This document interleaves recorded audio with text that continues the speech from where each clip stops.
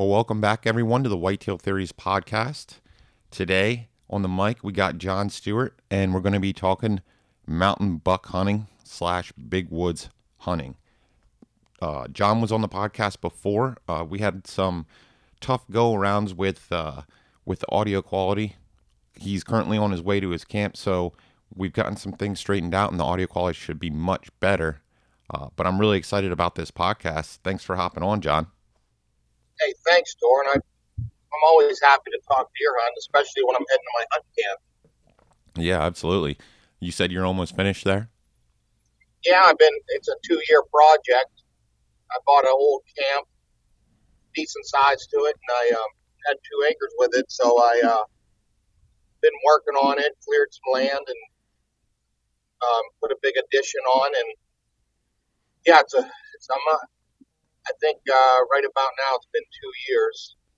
I should be done here in another month. It's 2.5 hours from my house, so I can work on it only when I can get up there. And so yeah, it's coming along, and I like a lot of good deer hunting in the area. So Good.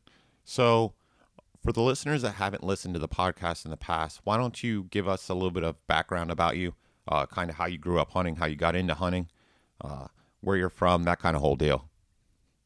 So I'm from Southwest Pennsylvania, just near south of Pittsburgh. So I grew up. I was always intrigued by deer hunting, or early on hunting in general. My dad wasn't a big hunter. I mean, he would go rifle hunting, and where I grew up, it was just kind of go wherever you could get. You didn't even need permission. A lot of people in town hunted the same areas, and it wasn't managed land. Back I'm talking 25 years, 20 to 30 years, I guess. And so anyways, I started hunting in that area, in that environment, just kind of old pastures, growing up farms, some strip mine land, just some mine property. And, a big deer in that area was in a 115, 122-year-old, a lot of hunting pressure. So I got into the hunting and just gradually got more intrigued by, remember my neighbor shot a big deer. It was like 125, and I was probably 8, 10 years old. I was in awe. Never seen something so big, and I don't know, it just fueled me. And I think growing up in that area, not growing up in an area with like managed land with big deer, so maybe I really appreciate a 130, 140 inch deer. I don't take it for granted. I don't know, it's just how I view it. And so I started kind of faded out. Like I did some fishing and small game hunting. I kind of faded that out and got into bow hunting probably in my teens, and I really enjoyed that, the rush of getting close to a deer. I got my first deer with a gun in PA, right in the same area, when I was like 16. Then my first deer with a bow, probably 18. And I read everything I could about hunting deer with a bow, and I was looking for a black and white answer. And it just kind of got to be careful reading articles and learning about, or learning from other people if they're not hunting in the same environment, same type of part of the state or country or whatever it may be.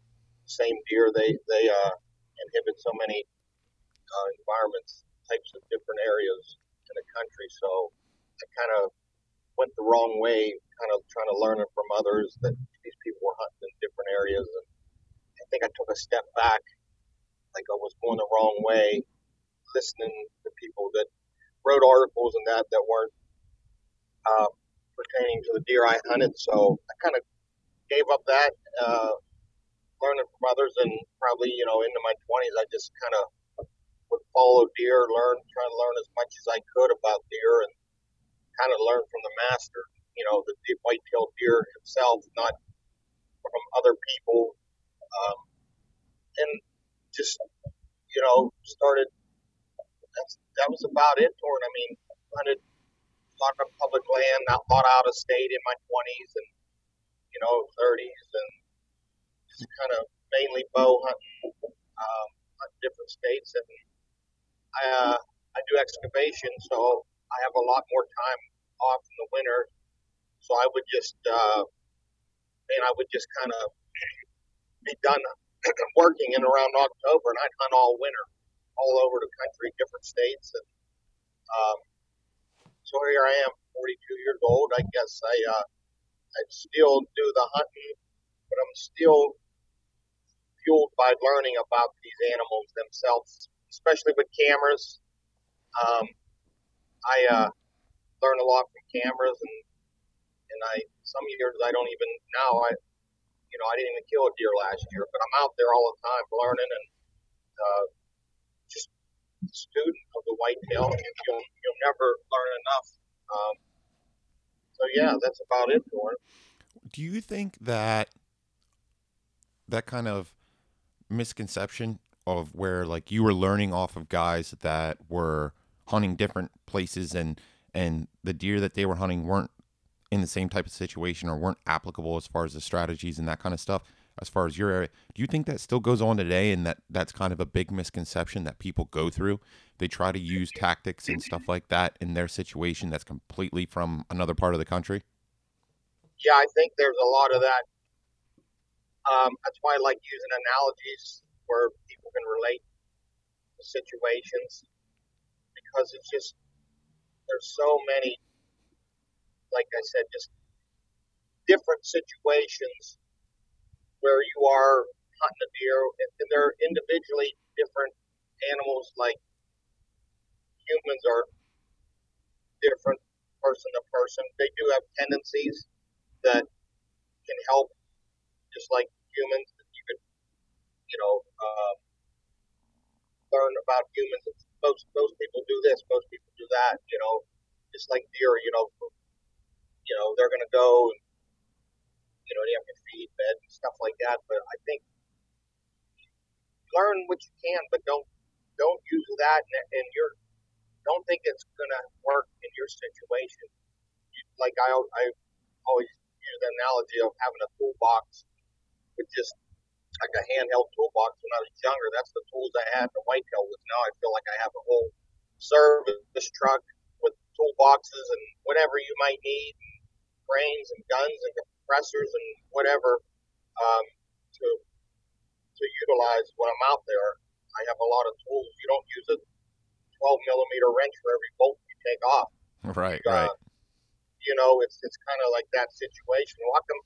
Hey, that was a wrench 12 millimeter. How come you're using a 13 here? I'm like, because that's what I need for this bolt. So that's a real simple way to look at it and apply that to your hunting. Like, so learn what you can, but don't think. That's why I'm better at learning from the individual animal that I'm following and hunting, because it's going to be different. There's going to be slight variations, but if I can relate to other times, other deer I hunted, then I can apply certain things in that situation. So I feel like me, when I read hunting magazines, I still do sometimes. I think I just like reading about the stories that other hunters success, or just stories or things that happened to them in the woods, how this deer came down this trail at this time and this didn't bother him or whatever. You're like, so this happened to this guy in this situation. So maybe if I find myself in this situation, I could use his tactics or something like that. But a lot of the how-to articles, I feel like some of these people who've written those articles are just talking about the deer they hunt, maybe the state they hunt. They're really proficient at it, but that's like their baby. That's where they live and they hunt those animals. It's not probably going to be a different variation when you go to a different state, different private land, public land, different region. So you got to be careful reading those articles and learning. That's why I can always say it's not black and white. I tell people it's like some people say you contradict yourself when you talk about deer hunting. I said, well, sometimes I'm going to do this in one situation, and then the other situation I'm going to do a 180. I relate to like a balance scale where you put a lot of weight on the one side and it drops. You're doing this here, and sometimes you got to put the weight on the other side. You got to do the complete opposite to make it drop. Like it's kind of you got to find that happy medium, find what works for you in your area, and just take tidbits. Oh, that's a good idea. I could use that. I don't think it's like listen to every word and think it's black and white. Yeah, that's something that I try to stress a lot is take tidbits from various pieces of information and then form it into your own tactic or build your own strategy, build your own toolboxes as you were using your analogy. Don't just go out and buy tactic X and be like this is exactly what I'm going to do in my situation. Change it and morph it so that it fits your exact plan and your attributes as a person and as a hunter. Yeah, for instance, I was talking to my buddy the other day, and his Steve Sharp, and he's up here, and he runs cameras. He lives there with the deer pretty much, and he knows the shit. But he gets some, just he gets pictures of deer this time of year, right close, looking to his camera, and they don't bother his camera. And I talked to him. I said, I've had different. Now that ain't black and white. That ain't, hey, deer are not scared of trail campers on a tree. That's not what he's saying. But this time, take this time of year, this situation where he's hunting, the deer aren't afraid of seeing that it's, they don't know what it is. They're curious. But I've had deer. You're talking November. That's a different time of year, maybe a different part of the state. I've had maybe the pressure's a lot higher. I've had deer bucks come up to my camera, like look at it and back up and run. Not downwind or not like they winded it. So it's so don't say you got to be careful what you read. Not saying it's wrong, but it might be wrong for the situation. I try to put my cameras kind of out of sight of humans and deer. Some of them older cameras are really square. I remember I used to put them on maybe a smaller tree, and I had deer just not mature deer didn't look it. It was especially maybe in their bedroom, a place they go through a lot. They see something like that, it just don't sit with them right. Now that's not every deer either. Some deer might just look at it, and not even think about it. So that's just an example how things are. One thing someone says doesn't mean it's etched in stone that you're scared of cameras. It's just that situation, and so there's a lot of variables to put into that little sentence. Right. So, Right. Yeah, no, for sure. I 100% agree. So let's kind of dive into the meat and potatoes here about the topic. So let's kind of try to start from A to Z and walk a person through getting into big woods hunting. All right.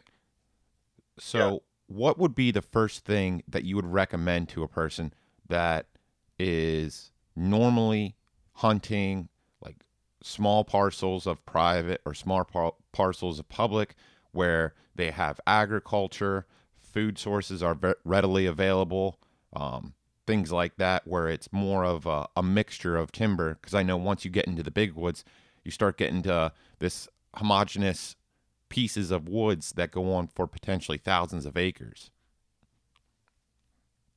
Yeah. So, when you talk mountain hunting or big woods hunting, a lot of different states up and down the East Coast, Appalachian chain, and up in PA, some of it's flat, and there's different. Same thing. There's different states. You're going to see different types of habitat, different stuff growing, browse, clear cuts. So I think for a deer to get, I'm looking for mature deer, and for them to get away, there's a couple of things I definitely look for. It's something that's inaccessible, whether it's mountain hunting or maybe you got to cross a river, which maybe you got to go upstream and downstream. But in a boat or something, I don't know, to get to something inaccessible for them to get away and get to a mature age, or you'll need the definite thing you might need is cover for them to escape predators. and also terrain helps deer live. Some areas in Ohio, um, different states I've been in, I mean, it's really, if you look at the topo, there's a lot of, I call them whoopie doos. It goes up and down toward them crow's foot fingers. Um, it just, the deer can kind of lay on a point. And it's not like you're going to put a cattle drive on and drive the deer.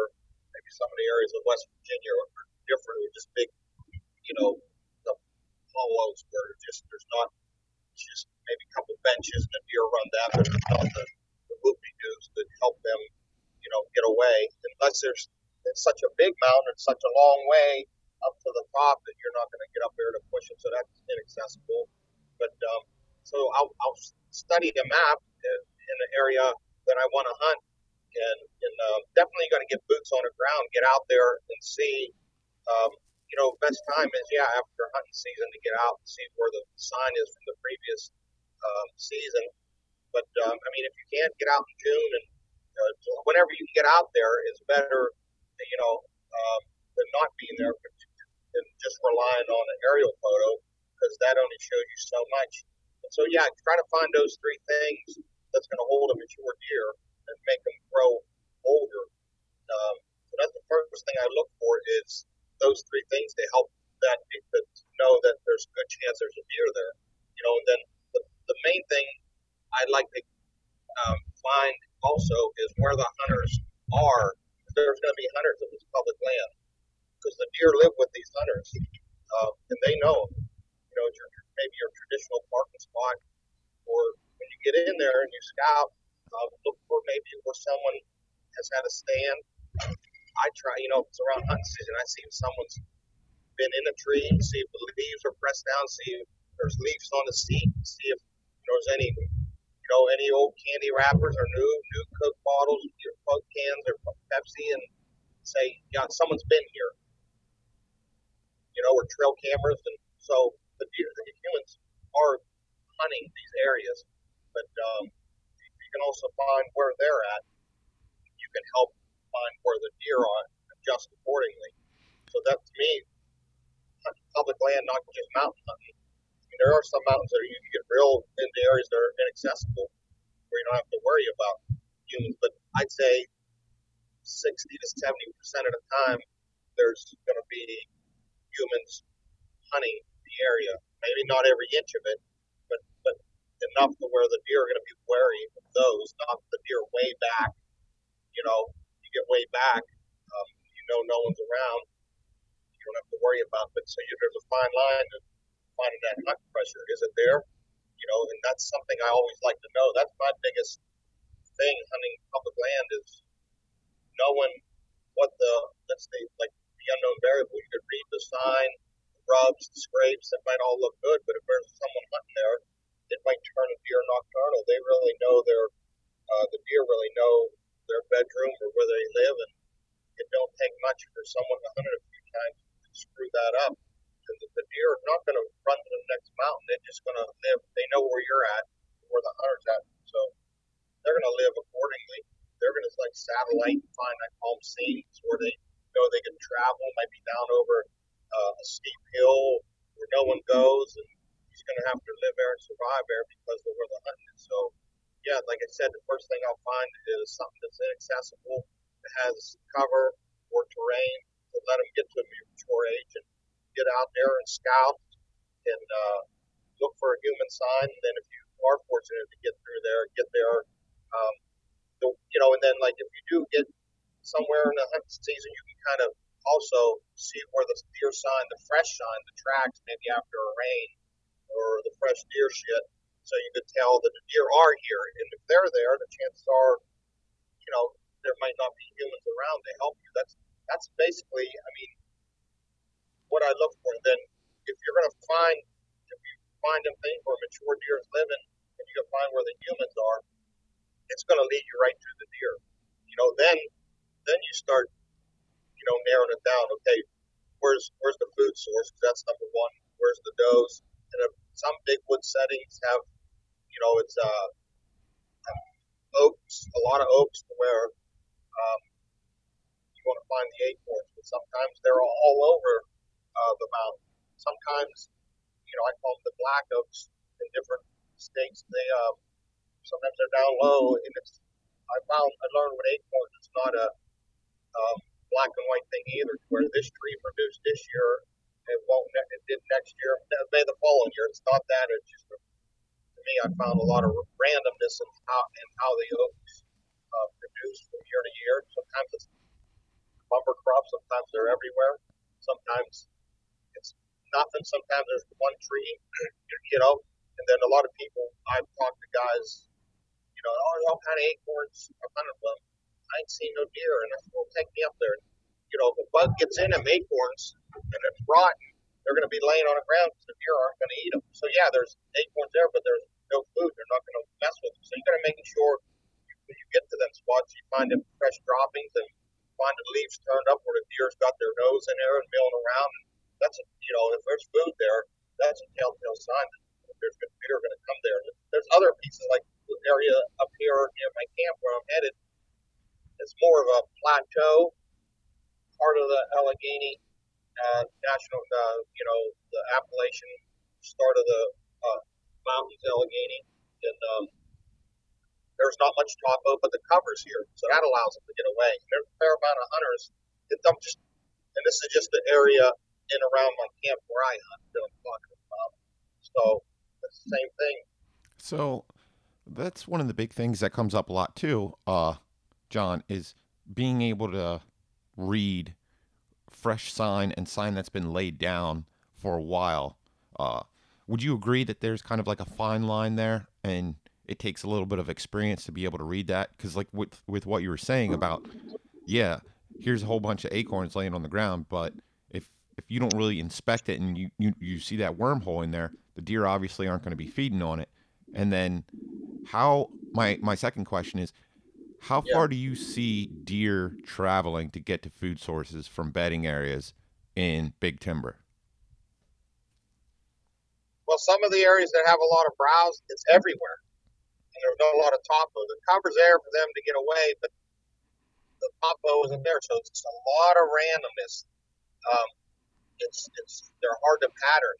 They'll let the cover's there and the browse there. So it's difficult to put a pattern on a deer because they can forage anywhere and lay pretty much anywhere. So that's tough. I mean, if you have the time, the deer are there. But also, if you put enough time out there, you can maybe find an area with some topo, near like where my campus. So if you only have a certain amount of time, say, man, it's flat, it's really gradual. There's not much. Maybe go if you don't have to travel to. If you only have like a week or so to hunt, you want to get the odds in your favor. So you don't have a lot of time to hunt an area that the deer are random, and then I'll start concentrating on just does, maybe going a rut or scrapes.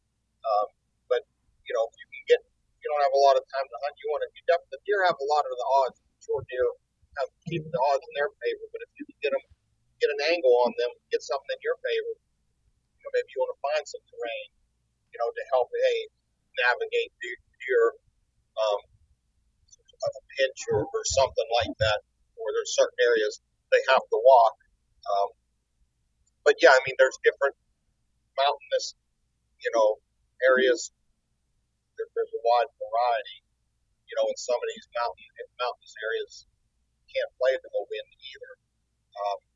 There's all the hills. It just kind of, it's like a turbine. It just spins around and spits the wind out every which direction. So it's tough to even get that in your favor. I try to get as scent free as possible, and have enough areas to hunt where if you mess something up, you got another place to go to get another angle on the deer.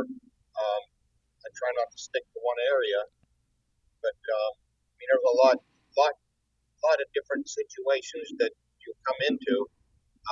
But if you can get, find that mature deer and find where the hunters are, then you start narrowing it down. Where's the food? Where's the doe's bed? And them are two main, where's he bed? If it's some open oaks, might be on a point. Maybe some areas I find where the guys hunt their ridges and the deer just, maybe that's if in a perfect world they would lay there, but they're kind of down over the mountain on steep slopes. The because nobody wants to go down there. So that it's you could throw everything out the window as far as sign. Maybe that might be made at night. They're just hiding. Sometimes during the day in a hard hunted area, they're just hiding from humans all day. And they know where they got to go to hide from them. So try to think outside the box as far as where to hunt. It's not always, a lot of guys now are reading maps and finding an area that got some decent terrain and looks like it got covered, maybe some clear cuts. And a lot of guys, it may be off the road a mile. I find a lot of guys are starting to get to good spots off the road, back in a half mile, maybe a mile, 2 miles, and I start seeing human sign, camera stands all back there, and it's like, yeah, it might look like the best spot, but the mature deer aren't gonna live there unless they may go in there at nighttime, find a doe, but there's humans in there. I don't care how good if it has everything he wants, he won't take a chance with his life. He's gonna live in it. If it's the worst, shittiest spot, he's gonna stay there. So their ability lives pretty incredible. He's going to stay in an area that he knows he's safe and he's not going to be bothered by humans. Maybe go out at night time. So sign can be good and bad. I mean, it could show you the deer's there, but when you might want to put your cameras out. But if you can find that without putting the cameras out and let them soak, if you find the hunt pressure where it's at, then you can almost guarantee. Or what I'll do is I'll just say, hey, I'm not even messing with this. There's too many guys. Because chances are, when you get the wind spinning around, you get around hunting season, you get a 5-6 year old deer, chances are he's already knows where most of the hunters are going to be. So you want to kind of find where the hunters are. So that's my biggest thing for it is just finding where the hunters are. How often do you find mature deer in shitty habitat just because it's an overlooked spot, or it's a spot where most people are like, yeah, this doesn't look that great. There's probably not deer here, but in fact, there actually is a mature deer there because it's not getting hunted. You know what I mean? Yeah. And then how much? Say that again. How much? So as far as locations where it like the habitat looks shitty, it doesn't look that great. How often are you seeing mature deer in habitat like that versus habitat that looks really good, but any hunter that comes through the area is also keying in on that area because it looks really good? You know what I mean? I think the deer, I'm talking about like rare instances, not rare, but when you get a 6-7, a real mature deer knows, where it looks too good.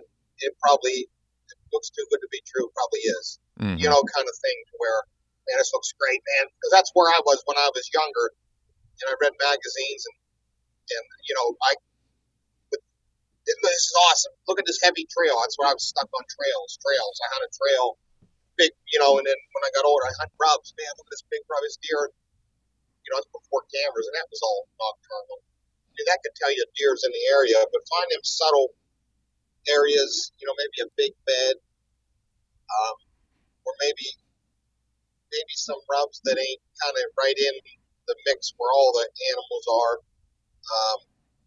It's hard to explain. I'm just kind of picturing an area that I was hunting, where I had guys on camera way back on this mountain, and it used to be my best go-to spot, but then guys moved in there and hunted it, and like halfway back that mountain, there was just a little drainage ditch, and it was kind of away from the logging road going back there. You know what I mean? It was just like everybody sometimes got the mentality, I want to get back in. I want to get, hunters are, they'll do whatever it takes. They want to get back in there and hunt. And, there's other instances on public land where I've seen deer just kind of mature deer not even participate with the rest of the herd. Mature bucks, they just they're so other, and they feel like they're so different than them 2-year-olds, yearlings, does, and fawns that they don't even participate with them in their own little rut. I feel like they just kind of satellite and move through. And it's almost like an area, like in my history, like smaller parcels of public land. It's almost like an area that maybe connects two things, maybe a bedding or feeding, or somehow maybe some does, or I don't know, or two bedding areas, or it's just like an overlooked area. It's hard to explain. It might be just like an old fence row, or like maybe you go into this public land and there's meets a piece of private land, and there's like a little boundary there that this guy comes so far and this guy comes so far. That's a piece, just a little piece that he can move through and stay away from humans and still live. It might not even be the typical deer that you see in the trees or up straight. It's just like a nomad that just kind of roams and lives with the animals. It's not often I find a deer like that. It's been a while since I had a good mature deer that I was kind of obsessed over. But as far as even in like mountain situations, I mean, they can tend to be nocturnal if the pressure's there. So try to find out where they're bedding. You know, in some of them areas, like I said, there's not much top of it. They can lay anywhere. But if you've got a lot of terrain features and some open woods, I mean, number one, a deer is going to lay down where he has an escape route, and he can be, if a predator is coming up on him, he can be alert. He can have some time to get out of his bed and escape. You know, and usually the typical bed will have like some of them deer in that big wood just lay by a big tree. That's all they need. They'll hunker down behind a big tree, maybe have it behind them, have the wind coming over their nose.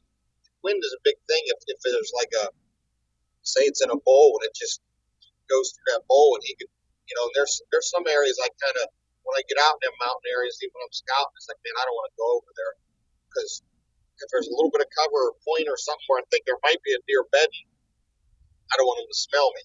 It's just that you kind of, after being in a woods so long, you kind of say, you know, man, that's an area that there's a chance there's a deer could be laying there. Now that's when the scout comes in, whether it's summertime or spring or winter after the season. You can kind of look at them places, take pictures if you have to, you know, because there's times I went, I'll remember this, and I go back in the spring or summer, and it's like, man, where was I? Where was that spot? Where was that rub? I mean, with the different apps you have now, you can mark at pictures in there, and that helps because it'll tend to look different when you're there in the summer or spring compared to the wintertime scouting. But definitely got to get some boots on the ground one time or another. Well, let me drop some cameras. Let me stop you there, John. So when you're in a patch of timber where you're looking for beds and you're scouting, what's going through your mind, and what are you thinking of as far as trying to locate beds? Like, you're not just going through the timber randomly, willy-nilly, and looking for beds and hoping that you stumble across one, which I think a lot of people do. You're looking for particular things, correct? Yeah, and it's like terrain features. Like I go back to that day. If there's a terrain, like whoop-de-doos, they're going to utilize them. They can lay on one finger or one point, and someone comes up from his side, they'll go down and run around. It's just like they can Houdini in there, like pull a fast one on you, and they'll be gone. So if you have a lot of that going on, or if you have cover where you can escape to or hide to be secure, or like I said, some of them open areas, they're going to really somehow use the wind. So if you find something along those lines, and then there's the same thing I talked about is the hunting pressure. If they tend to know where guys are parking and coming from, they're gonna, or where they hunt. Then, like I said, they're just gonna, find where the humans are. That's safe enough for them. How often do you find them bedded in like real thick laurel and stuff like that, and like thick briars or clear cuts, stuff where it's like really, really thick? Do you find mature buck bedded in that, or is that stuff too thick? I feel like a big buck, like if you ever track a big buck in a winter, for the most part, he likes to, sometimes his rack, I feel like, is as wide as your shoulders, and he'll take routes. It's easy. He don't like turning his head, moving his head. They're so good at escaping, getting away from you. They don't have to go in that jungle, and if they do, they'll just go in the fringe. It's not like they're going in the middle of it. They might just, get in where there's some cover, and if they get bumped, they can run deeper into it. Um, but yeah, I feel like they're not. A lot of them big bucks, they're so sly. They just hide in plain sight. It's Mm-hmm. not always that jungle that they need. They'll make it work with what they got. Their toolbox, it's huge. They, as far as getting away from hunters, they'll just hide in plain sight. And when you find a bed, it's like, oh, okay, you can maybe see this way. You can smell what's coming over the mountain. Okay, the guy's parked here. He knows what's going on. I mean, some of them deer like to hide by parking lots. They can kind of hear, not by them, but they want to know what's going on. And I talk about knowing what's going on in your woods, not hoping for anything, like in hunting or in life. I want to know and make opportunities for myself. But a lot of them deer want to know what's happening. Don't lay by maybe a parking lot or within earshot. And it's like, I know the one guy, he was having a big buck on camera, and he was there hitting a scrape, and he had a stand down there at the scrape, and he said, man, I've been hunting that. I'm going to stay there until he comes by. And the first day he leaves and gets fed up and goes hunt a different spot. He has a cell cam. The buck was on a cell cam like 8 in the morning. He said, that sucker showed up when I was there. I said, because he knew you weren't there. I said, you parked in that hollow. He hears it before daylight. He hears you park. I mean, it's just like right there. That buck's not going to get up and go over in that area. I mean, they got them. I feel like they got radars on the side of their head. They hone in on you. Like, oh, okay. It's like a no-brainer. You might, like I told him, I said, maybe you have to walk a half a mile down the road to get to your spot. Don't leave your car parked right there, and let him know that nobody's in that hole. And then he's going to come through. It's just stupid stuff like that you got to think of, because just put yourself in their position. If you were in them woods and you were getting hunted, you hear a car, you're like, car door shut, you're like, oh shit. And you hear the guy walk up the hill, are you going to go over there? No. It's like, I mean, they're dealing with their life there. It's a life and death situation. And like I said, their ability to survive and their will to survive is pretty remarkable. They won't take chances. It's like, that's why they're, the mature deer are something I like to go after, because it's a heck of a challenge. Yeah. It's not usually not luck when you come away with what's things you did and learned in the past put you in that situation, to overcome all their senses to harvest them. So yeah, I mean, I start talking toward, I go in one direction, and it's like a wormhole. I'll be talking about, I forget where you even asked me. I start talking this way and thinking of different things and stuff, but hopefully it's all helpful, just different tidbits and things I've seen and learned and stuff like that. No, it definitely is. And then just to like piggyback off of what you said, how many instances have you seen, John, where they may not be bedded in an area where they can see you or they're watching you, but they're bedded in an area where they can smell you coming in too, either using the thermals or the wind or whatever? Yeah, I mean, that's definitely a situation. If they know, I mean, they're real sensitive with their noses.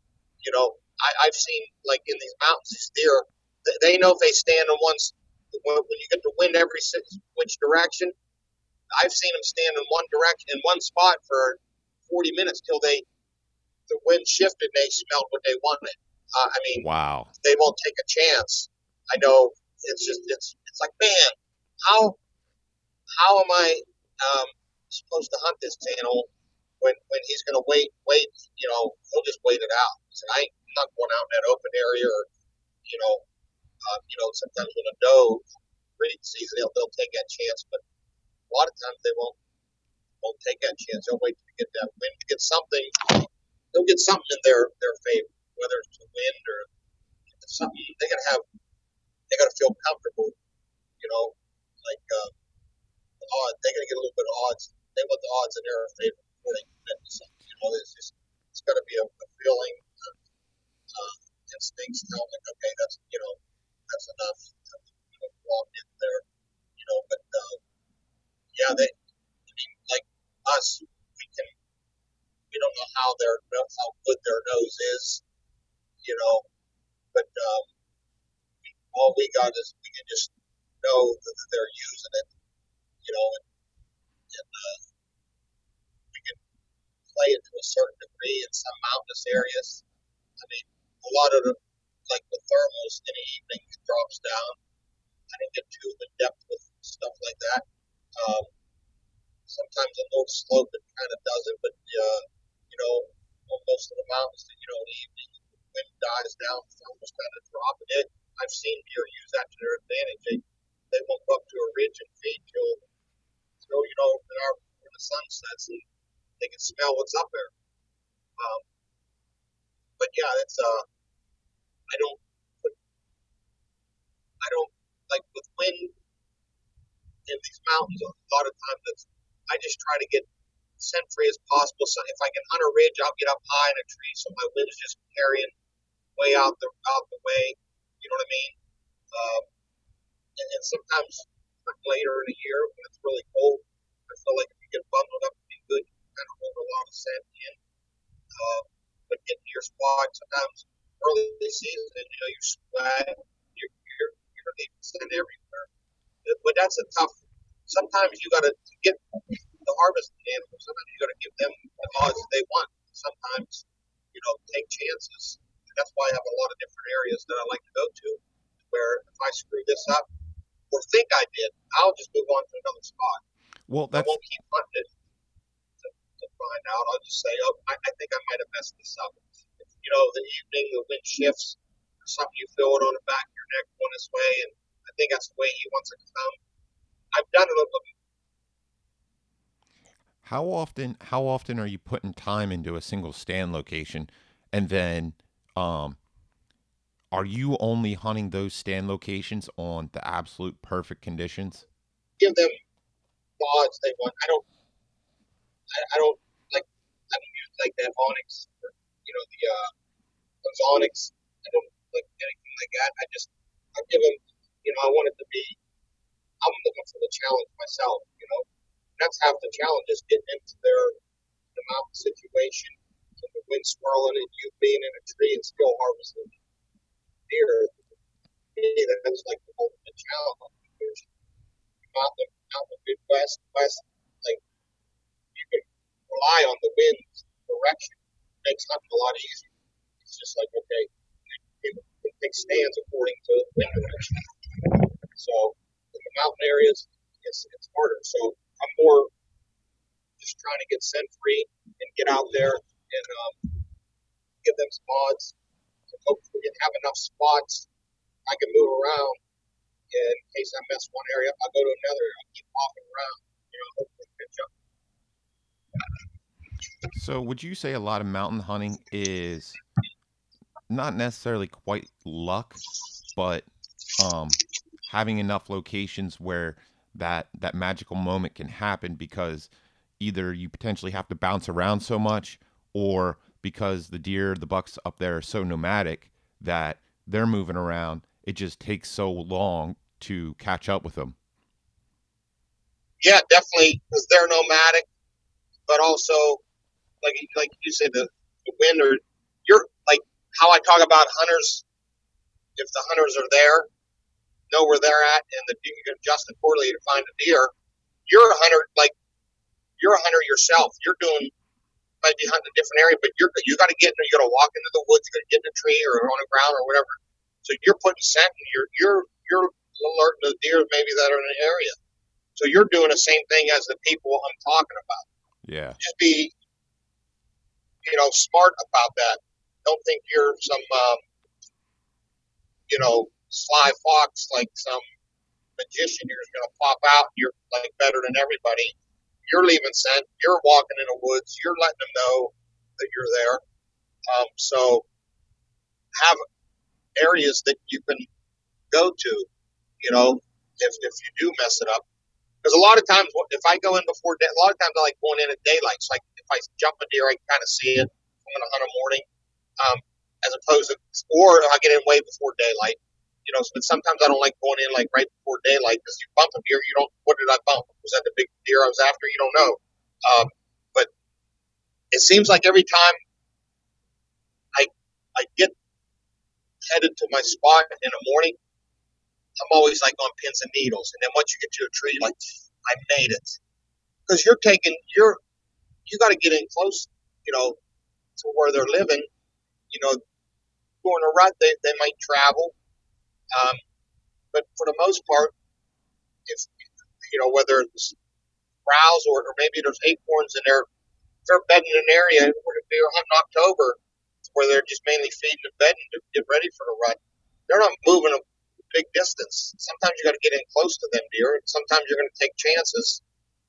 Like in the rut, you might want to set up in maybe a travel area where they're going to point A to point B, maybe, or a doe bedding area or something of that sort.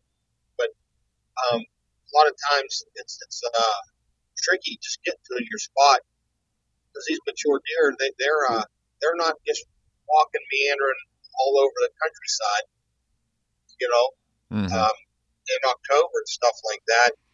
But that's why I say have other options or have other deer to hunt.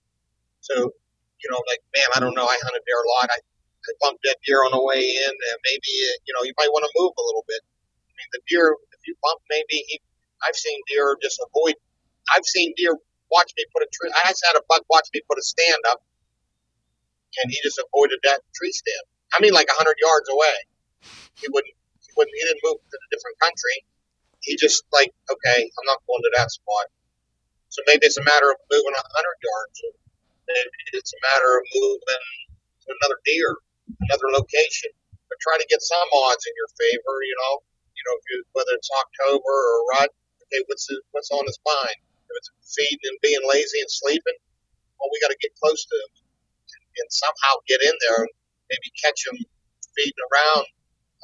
Or if you're getting into November, maybe you can catch a scrape. But a lot of times, them scrapes are hard to hunt. He's kind of getting ready to breed. He's putting his scent out. A lot of times they'll use them thermals or winds. I've seen a lot of scrapes are like, I found some that I'm like, man, I can't even hunt this. I said, because it's right where it's at. I got a pictures of deer hunting it in the evening. And that's when the thermals changed. Like I couldn't even hunt this spot. So make sure you can hunt it to a certain degree. You know what I mean? If it's on constant thermal drift, then you're not going to be able to hunt it. But yeah, I get lost, like I said, for it. But yeah. How do you hunt? So, How do you hunt those big benches? well, a lot of these areas that I've been hunting in the last few years really don't have many benches. I mean, some of them are really steep hillsides that these deer live on and walk on. Mm-hmm. And I just get up in a tree, you cut off a lot of angle, maybe you get up 5 to 8 feet. So yeah, as far as lately, I haven't had many areas that I hunted that have actual benches. Gotcha. I have this spot where it's probably like a 400-yard wide bench, and I got really good bucks on it. But because it's so big and it's super thick, with mixtures of oak trees and stuff like that, there's a couple community scrapes spread out throughout it. But it's like, all right, do you hunt the back end of the bench or do you hunt the front end of the bench? Yeah. Do you basically just go off the wind and not really play the thermals, or like there's just so many variables on that. It's almost like what I've been doing lately is just bouncing around on the bench trying to, I guess, kind of get lucky or catch them. But I'm trying to figure out how I can put in some stack the chips in my favor to have some better interactions. They keep a lot of them in their favor, and Mm-hmm. you need to get some angle on them. Somehow get an angle on them. Some deer you find are too hard to hunt because it's a lot of randomness. Maybe he's nocturnal.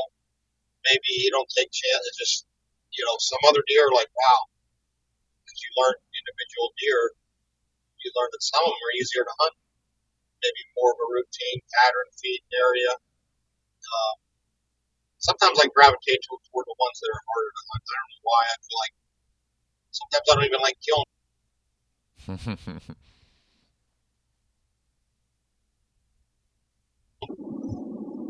So Yeah, yeah, this location that I'm hunting is it's a tough cookie to crack, and there's really good bucks on it, but there's just it's big timber, and there's just so many variables, and it just seems like the deer are so nomadic. It's hard to pattern them. But I'm yeah, gonna try. I'm also gonna try to get more cameras out there too, and see if that'll help. yeah, and some cameras are great to learn about the deer, but sometimes I found myself kind of being behind the deer because you want to catch him. Oh, he's here, and then you get in there, he's been already moved on. Yep. I learned to try to be that. I learned to start going with my instincts, know that the deer's there, know where the hunt pressure is. If you're hunting a certain area, you've hunted a few years, I just know where they're going to be. Like last year, I was trying to catch them and then move in. I'm like, why would I hunt there long? I think I'll catch them. But yeah, if you can get some cameras out, get some inventory on. A lot of Yeah. them big mature deer, they don't even, like I tell people, they don't even. You ever track deer in the winter? Mm-hmm. I never seen one on a trail. They don't ever use trails. They don't hunt trails for mature deer. It's rare unless it's like some pinch where there's only one way you got to go or a creek crossing. But other than that, it's just like I think a lot of randomness helps them live. That they live with other predators. So they don't want to. Some deer don't want to stay in that pattern, so they can't be patterned. Yeah, no, for sure. I've noticed that, like in postseason when I'm shed hunting, I'm following a big buck track, and it might cross another deer trail, but it's pretty much just doing its own thing as far as walking through the timber. Very Yeah, seldomly are they on the worn deer trails. yeah. So I mean, go with a likely spot. It's just like find a likely spot where you can learn a lot from tracking. You're always trying to. Um, Sometimes, and it doesn't always. He might not always have a destination in mind. Another analogy I could say is like, say you want to take a Sunday drive. Hey, where are we going? I don't know. Let's just go for a drive. You don't. It's like, no, I'm not going to the grocery store. So you see a deer moving through, or he's going somewhere. It's not like, where's he going? I bet he's going to the feet. I bet he's going over. Maybe he's just taking a little ride, a little Sunday drive, or he's just taking a walk, or maybe laying all night, or as breeding season gets closer, I think it more turns toward like a lot of deer will get up at night, check scrapes, and move, kind of learn where the other deer are. You know, um, so I mean, there's other times there's not also a rhyme and reason why the deer are moving. Something tells them they got to move, or they just move. I mean, you might not have a destination in mind, so take that into consideration too. A lot of, I mean, they're browsers by nature. I mean, they just move randomly to browse. Every deer walks on a trail, there's going to be no browse on the trail. They're going to have to get off the trail and hike through just a random area to get some food. Yeah, no, that's a good point. How often you John are you hunting out of presets versus a set that you just hung? You mean like sets that I've had like previous years, or Yeah, sets that you either had previous years or sets that you put in like in the summer and then came back and hunted them in the fall. not many. I'm kind of really mobile. I don't. I end up hanging stands. I'll hunt them like once or twice. I'll never come back. I feel like everything's changing in the deer woods day to day, all through the year. Whether it's hunt pressure, or food, or predators, you know, it's just you got to.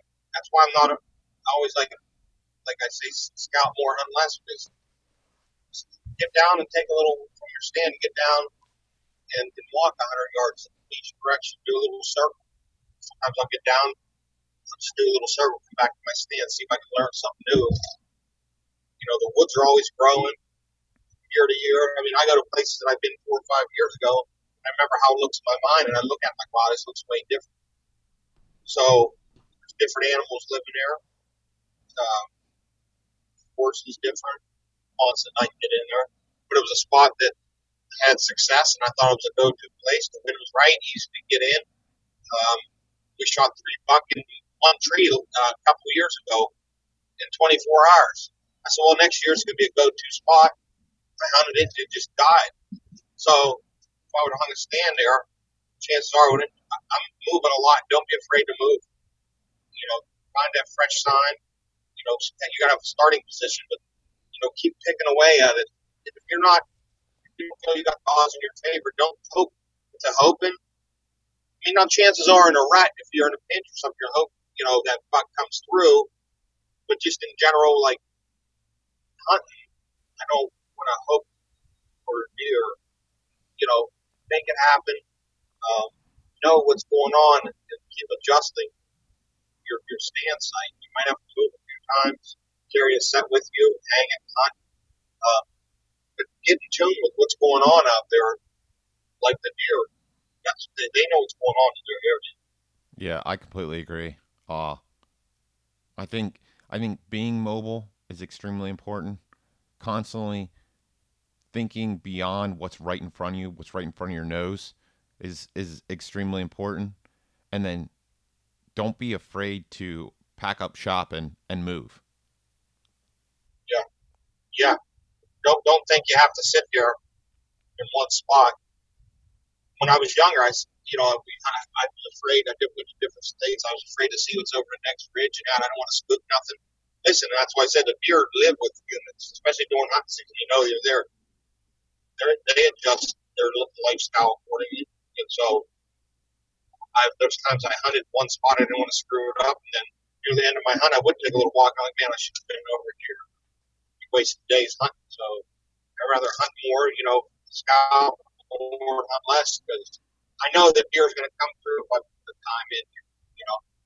But it's just knowing your area, knowing the deer, and stuff like that. Yeah, no, for sure. All right, John, we just hit the hour mark. Is there any closing thoughts that you think that you want the listeners to know, or anything that you want to kind of retouch on and just make sure you get that point across?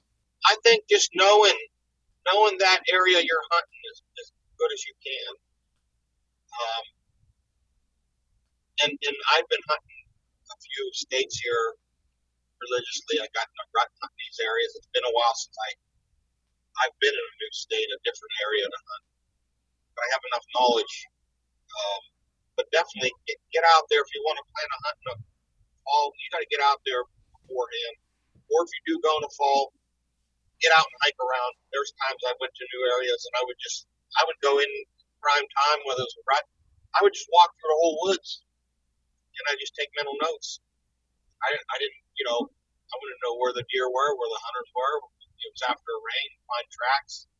And I didn't have, you know, if you don't have time to hunt or scout during the summer or whatever, maybe you got a 10-hour drive. You don't, or there's times I'll just hang a bunch of cameras, maybe in the summer or something, and come back and see what's there and do your best. But know as much as you can about the area. Don't just tiptoe around and hope for anything.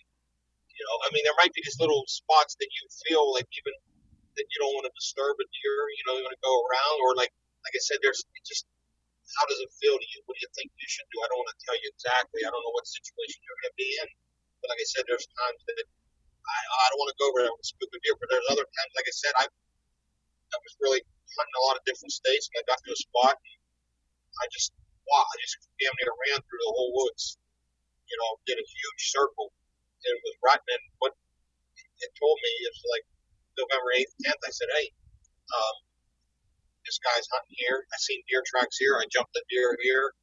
I learned a lot just going through that whole woods because there are humans in there. Like I said, it's not a pristine environment where there's no hunters. There's people out there hunting, but know what you can, and hopefully you got some different tools that can help you. What I said to try to know your area. It all depends on what you want to mature deer. You're just trying to harvest the meat. I like me. I would usually look for a mature animal, but know all you can. Don't be afraid to move. Find where the other guys are hunting. Adjust accordingly. What time of year it is. If it's food, if it's breeding, if you want to find the does. Um, so yeah, Yeah, it definitely could be. it's just I go in the direction. You think about something else, you try to plug that in, and you keep going with it. So, but yeah, and then this year I'm going to talk about. This year I'm going to been working with Spartan Forge. I'm really going to apply that to my hunting this year. It's artificial intelligence for deer. I think we talked about it before, and you might even talk to Bill, but it's not like anything that's out there. So he took millions of data points from radio collared deer, plotted them down, and took into consideration moon, wind, region, everything that you could think of when these deer moved and what was going on when they moved. So the Spartan Forge, get it for $20. Use code Johnny, and you get that, and it's going to give you the artificial. Like you plug in your zip code, it'll tell you when the best time is to hunt. So, like if you are hunting out of state or you don't have time to hunt, it'll all the data points from radio collared deer movements in your general area, your state or whatever it might be. It'll tell you the best time to hunt, and it's not like a black and white thing either, but it's an edge that will help you.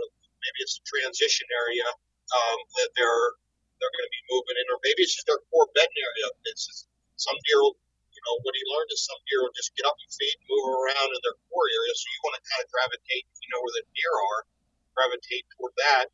Or maybe it's a full range. Maybe they're like I said, maybe it's that Sunday walk. Something just tell them to move. These deer are moving, and he learned that these deer are just moving in the area. So I'm going to work with that this year and help me plan my out of state hunts and see when the deer are going to be moving. And everybody's looking for that extra edge. And I'm thinking this is going to help a lot of hunters out. But if you can get it now for $20, and it's working on a lot of cool features, stuff that's not even available, and stuff that's already out there. But you have to check that out. I think that's going to help predict some hunting when you want to go to your hunting states or what have you. So yeah, I want to mention that. That's something I'm going to look into and really work with this year. But that's probably it for it. Yeah, no, for sure. I talked to Bill, and hooked him up with a couple of my biologist friends. He got some data off of them from here in PA, but the program is very, very interesting, and I'm really curious. I'd actually like to get him on a podcast at some point, for him to explain it. But it's actually a program that uses real science. So it's, in my opinion, I think it's something that's pretty new. You don't see a whole lot of that kind of programming out there that actually uses hard science data. Yeah, and there's just a lot of variables to make deer move, and he took into consideration as much as he could. Yep. Put it down. So it's something that's definitely no one else has, and I'm happy to be working with it because it's a game changer. It's a lot of predictions and other stuff he's puts into works, and he's been working diligently. I mean, every day I told him to come up camp, and he's been wanting to get up here with me, and it's just he's just working every day on refining that product and stuff like that. So we'll see what happens with that. But you could give him a holler. He'd probably be happy to talk to you if you can find time. Yeah, no, for sure I will.